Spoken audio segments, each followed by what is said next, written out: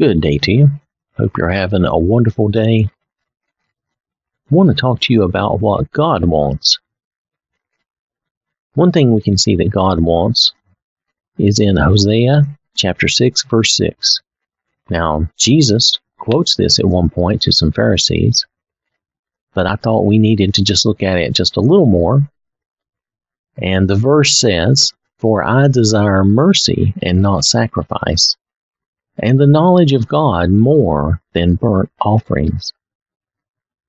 This simple verse tells us so much about God and what God wants from us.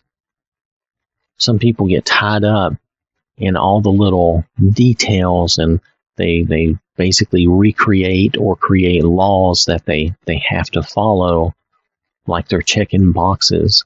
And I realize that sometimes that's what we want. We want something easy where we just go through life checking boxes, but God is asking more from us, especially in the New Testament, our new covenant with the Lord. More is required from us.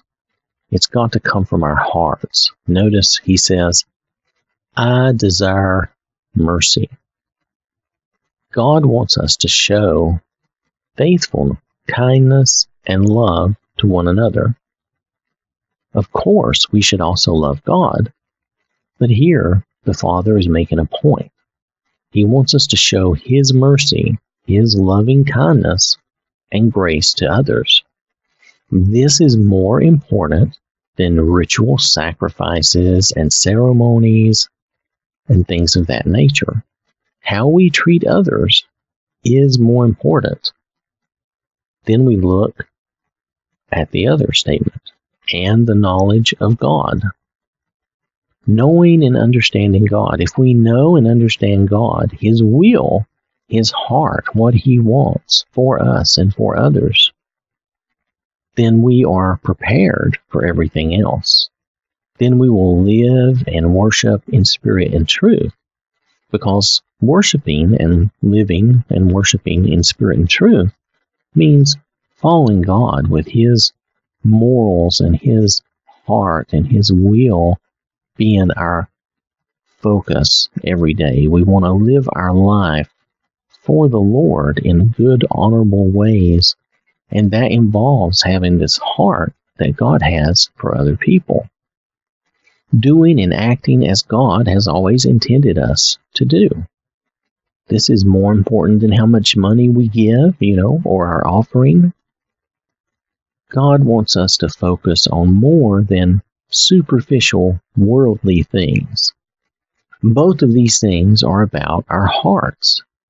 That's where following the Lord starts and ends. It's in our heart. If we look at 1 Thessalonians chapter 3, verses 12 and 13, "And may the Lord make you increase and abound in love to one another and to all, just as we do to you, so that He may establish your hearts blameless in holiness before our God and Father at the coming of our Lord Jesus Christ with all His saints." Notice that our love should increase and abound to one another and to all. Not just to Christians, but to all.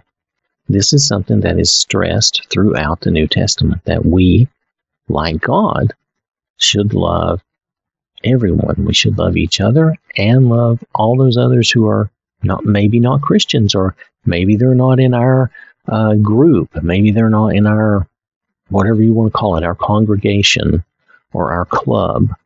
But nonetheless, we are called to love everyone like God does. God is like the Father in the prodigal son. He is waiting for His children to come home. All of them, no matter who they are, no matter what they've done or where they've been, He's waiting for them to come home. And that's how we need to look at everyone else in the world as well. Like they are we shouldn't be like the older brother who got all mad and stubbed up in the prodigal son, if you remember him.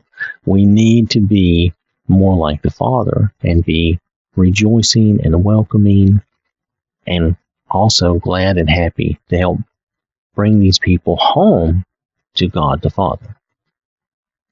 For I desire mercy and not sacrifice, and the knowledge of God more than burnt offerings. That's what God is telling us. I think we should pay attention. So I want to thank you for listening. Hope you have a wonderful day. May God bless you and keep you safe. And remember, God loves you.